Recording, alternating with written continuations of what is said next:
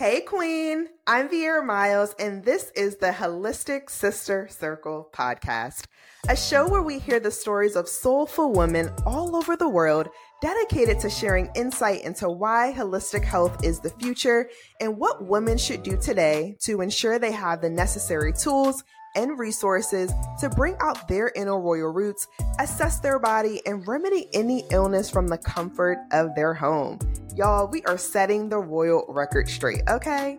If you'd like to connect with us further, you can follow us at The Holistic Sister Circle on Instagram and join the Holistic Sister Circle Facebook group for live interviews, collaborative Q&A, and exclusive training on how to build your wellness dream team.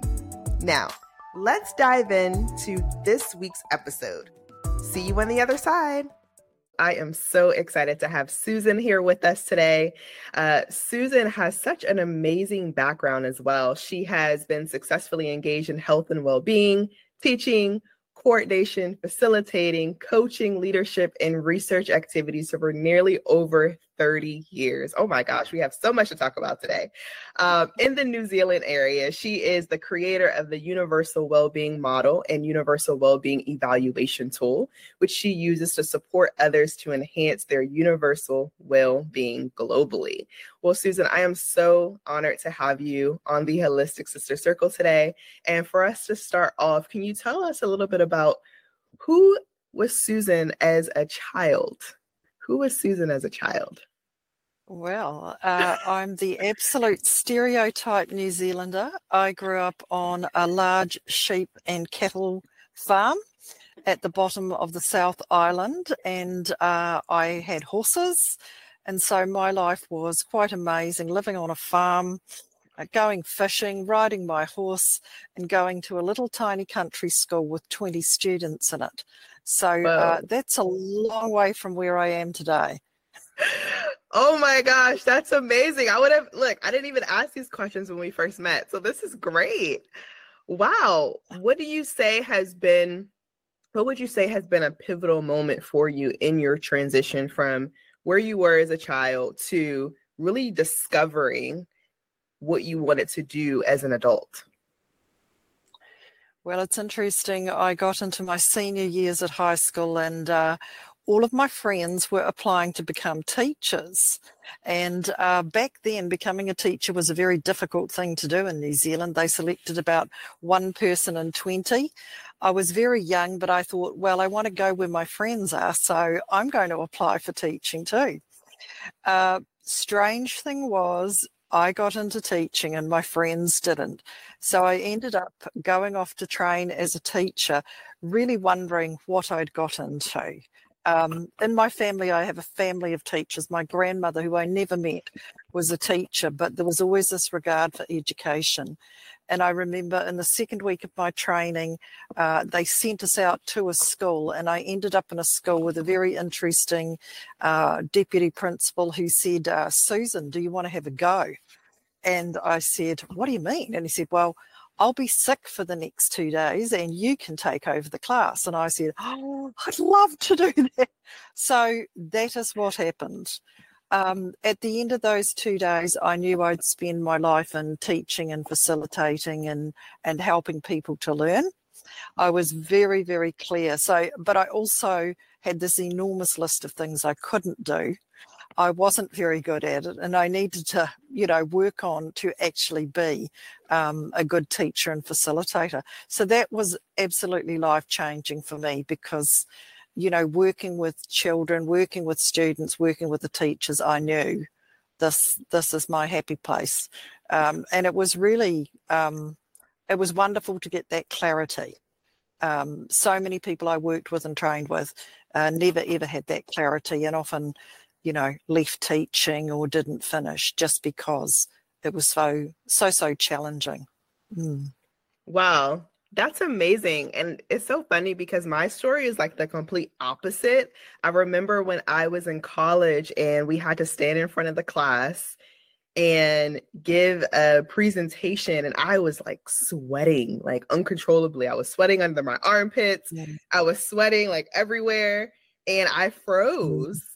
And I was Yes. just like so in awe because I was like, oh my gosh, I don't want to do this presentation. So it's so funny how, that kind of transpired to where we are today. But that's Mm. amazing.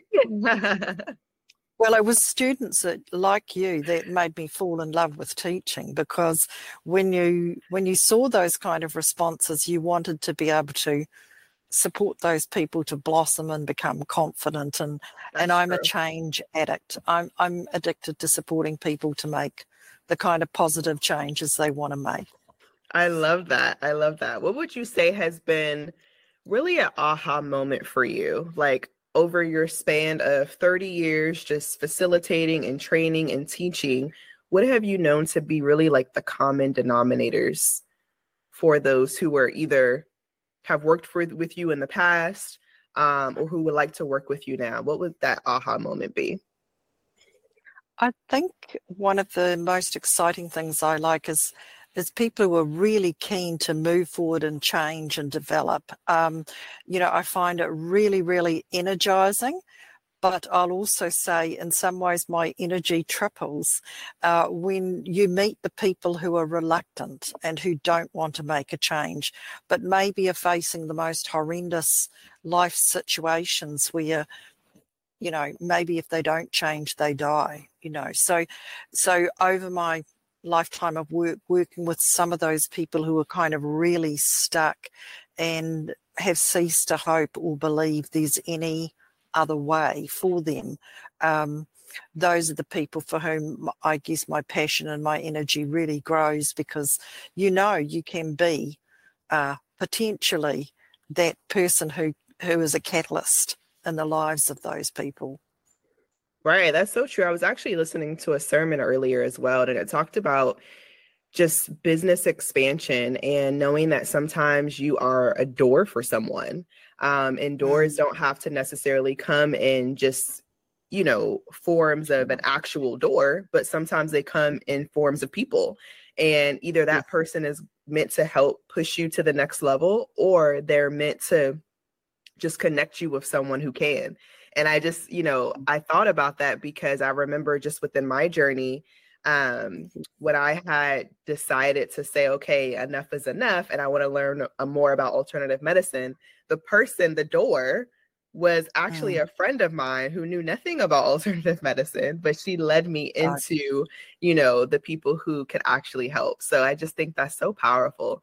Now, when it comes to, just your experience as well, over the years, what do you feel like has been something that people can truly, like, if they were to have practical steps right now, like what would Yes. those steps look like to truly make a change, especially with the type of work that you do?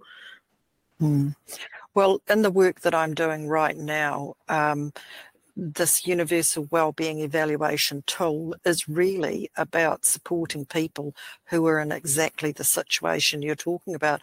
A lot of us live our lives and we're quite content and we go about similar things each day. We have our habits, but we often have a sense that there's something better, that we want to lift it up. We want to move from just getting through each day and surviving to actually thriving. So one of the things that happens when people do our universal wellbeing evaluation is they get the status of the 70 factors that influence the state of your well-being. And so for people, it's an opportunity. They just do the questionnaire. It's very confidential and it's really them talking to and looking at themselves. So the questionnaire takes people through all these different topics related to their social relationships, their physical well-being, their intellectual, the way they're thinking and learning. It looks at their ethnic and cultural background, what's happening, what they know there, looks at their emotional state, and then it looks at the spiritual element. What do they, believe and value? What's the attitude? And so over the time they do the questionnaire, many people say it's like looking at my whole life. And that's kind of what it does. And then what they end up with is seeing what's really helping their well-being, helping them to live and enjoy their lives. But they can also identify areas that might need a bit of modification. Or some of them will also discover, here are some things I just need to change. This is really damaging my well-being. And so then they've got an opportunity to look at those things and to work with a facilitator, or some people just do it by themselves, to actually begin shifting the things that are maybe holding them back. But sometimes people change their lives by just getting even better at the great stuff. So it can happen either way. And that is just amazing. I've seen incredible transformations just from people actually going through this.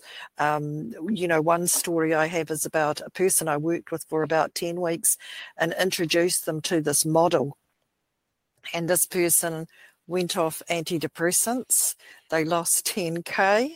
They actually took a previous abusive employer to court and won, and they got a great new job. And this person just learned about that, and then they would come and ask questions, but they really did it themselves. And they said what made the difference was just understanding how this stuff works. And once you understand it, you can begin to take control of it and to shift and change it so that you improve your life, and you begin to get a sense of, I'm in control here.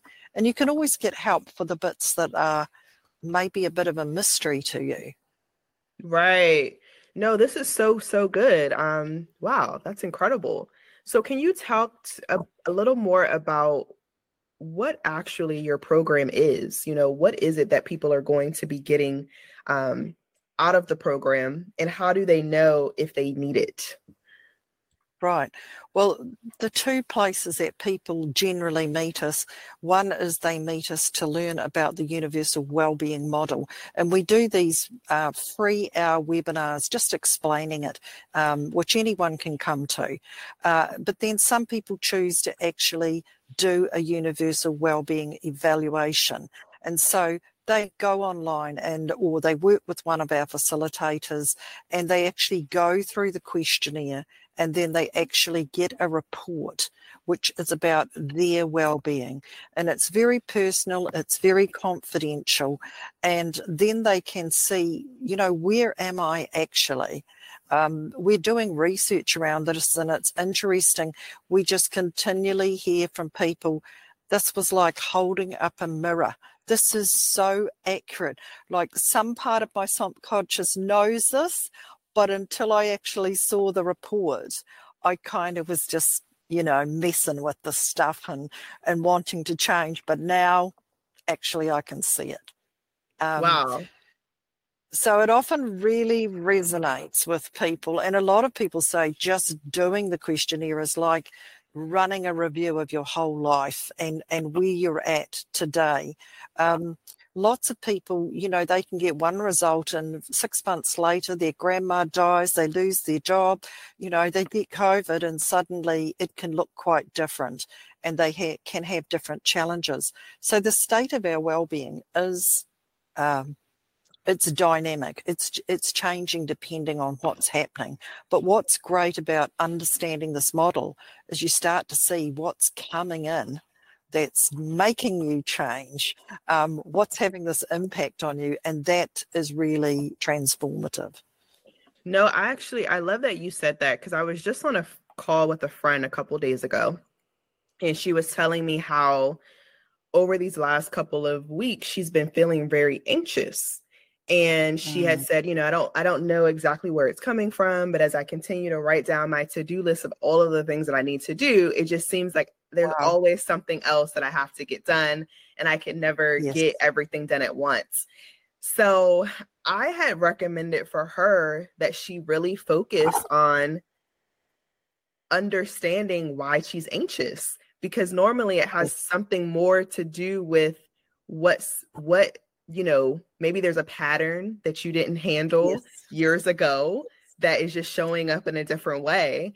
And I know there's so many people who are listening too who may suffer from anxiety, or it could be stress related, it could be depression as well. But for someone who's like super anxious, how can this evaluation really benefit them in a way where they want to be consistent with it?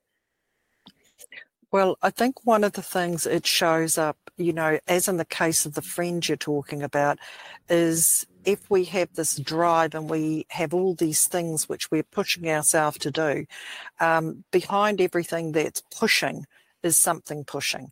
And so for someone like your friend, it's good to look at what is behind that person pushing. And I've been on a similar journey to your friend. I've been a person who's felt driven all my life. And, now only in the last couple of years have I come to understood something I would have completely discarded, that there was a level of neglect in my own upbringing. And what that left me was always the sense that I wasn't good enough or I needed to do more. And once I unpacked that, I stopped having, like your friend, these endless lists, which I didn't get to the end of, even if I worked 7 days. And I started to do things like make a few self-care rules. I'm only going to put 4 to 6 things on my list each day. And when I finished, if it's 10 o'clock in the morning or 10 o'clock at night, I just stop. And then my weekends, no, these are going to be full of things that make me feel good.